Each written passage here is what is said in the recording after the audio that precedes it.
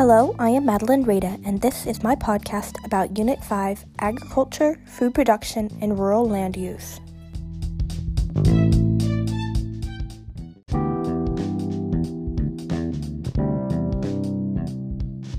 My favorite part of this unit was doing the Starbucks drink activity. It was really cool to be able to take a food item that is very popular and decompose it to see where different ingredients come from. For example, my drink was the Teavana Shaken Strawberry Green Tea Infusion, and the main ingredients were green tea, spearmint, cane sugar, lemongrass, and apples. I thought it was interesting that you could find all 5 of these main ingredients in India.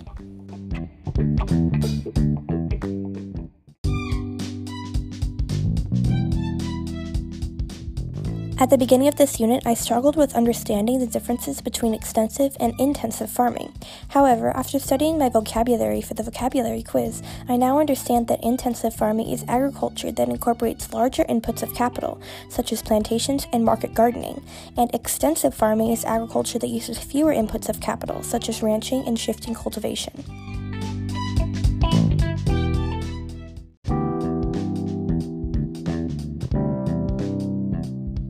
The why and the where for this unit revolves around von Thunen's model.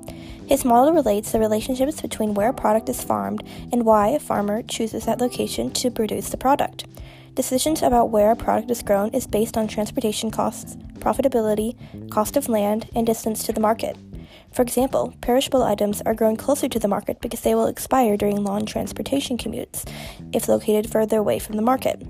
On the other hand, grain crops are less perishable, so they can be produced further away from the market, where land is cheaper.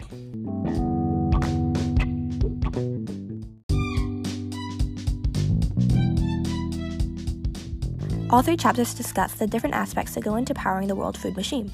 For example, in Chapter 12, it discusses the fact that improvements in technology from the Third Agricultural Revolution, such as GMOs, improved agricultural production technology, disease resistance, and higher yielding, have increased food production. In Chapter 13, it discusses different types of agricultural practices that ultimately lead to the finished foods that we eat on an everyday basis. Some of these agricultural practices include commercial gardening, dairy farming, grain farming, Mediterranean agriculture, and mixed crop and livestock farming. Finally, Chapter 14 explains where the different foods that we eat on an everyday basis are grown and why they are grown there, with the von Thunen model. This model indicates that decisions about what to produce where are based on transportation costs, distance to the market, and cost of land.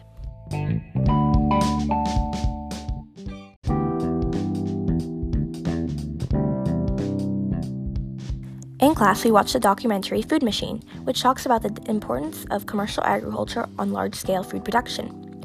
According to the AMSCO book, commercial agriculture is when farmers focus on raising one specific crop to sell and produce the crop using mechanized technology. The documentary gave several different examples of commercial agriculture, such as corn, grains, and dairy.